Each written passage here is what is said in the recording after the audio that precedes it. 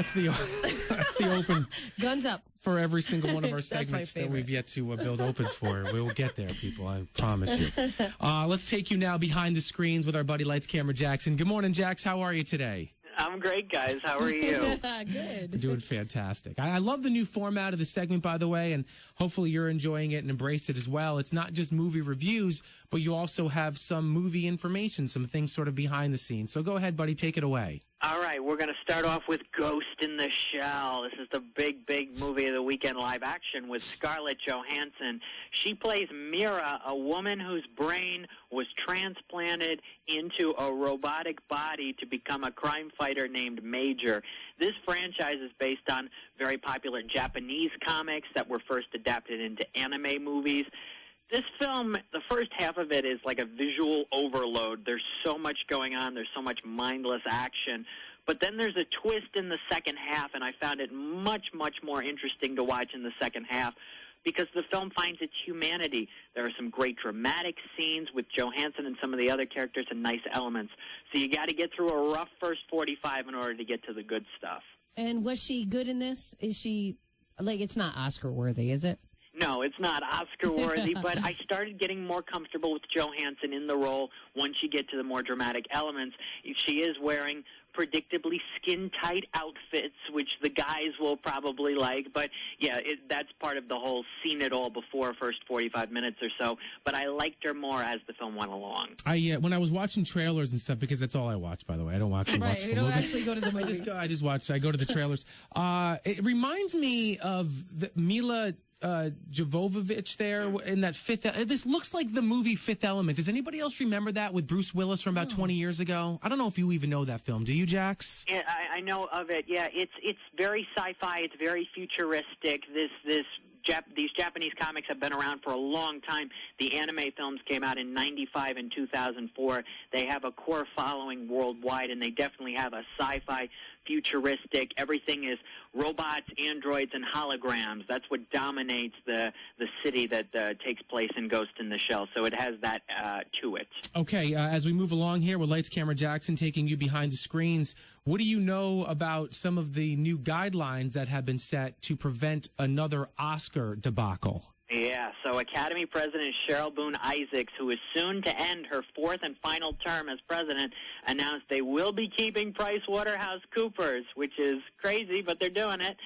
They've got a third accountant who will be seated in the control room during the show starting next year, which means a third person will know the winners before the envelopes are opened on stage. The accountants must now participate in show rehearsals. They cannot have cell phones on them during the show, and there will also be improvements to onstage envelope category verification. So all of that is going to take place. Now, I have two problems that they don't solve yet, and I want to ask you guys if they're going to be solved. Will there still be two sets of envelopes, or because now there are three accountants, will there be three sets of envelopes? I don't know. This all can be solved by just 30 seconds before that actor or actress goes on stage.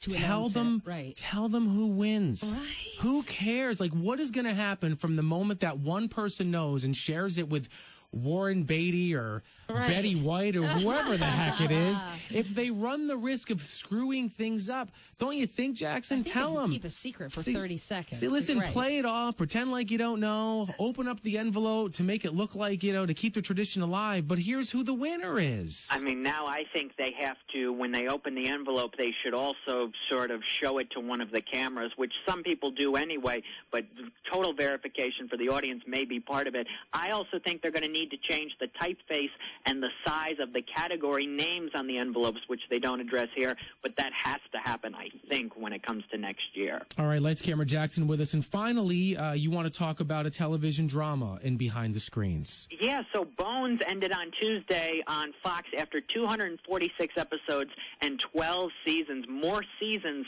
than any other live-action scripted series in Fox history.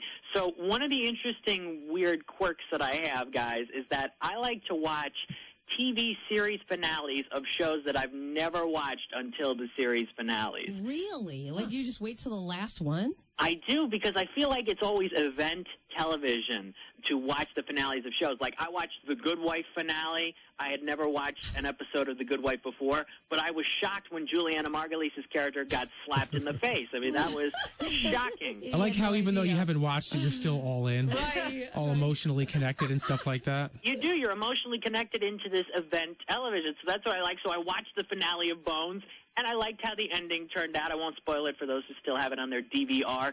But honestly, yeah, it's one of the things I like to do. The Office, I'm trying to think. I hadn't watched, sometimes it's shows I haven't watched in years. Like I watched the Hot in Cleveland finale. After a couple of years, I stopped watching the show, and they handled that really well. So, yeah, anytime a series finale of a show happens, I am definitely going to be watching it. Great stuff as always, Jackson. If people want more from you, how can they do that, buddy?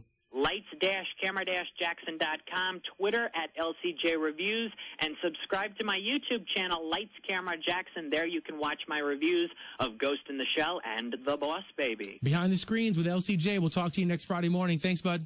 Thank you, guys. Bye-bye. All right, thank you.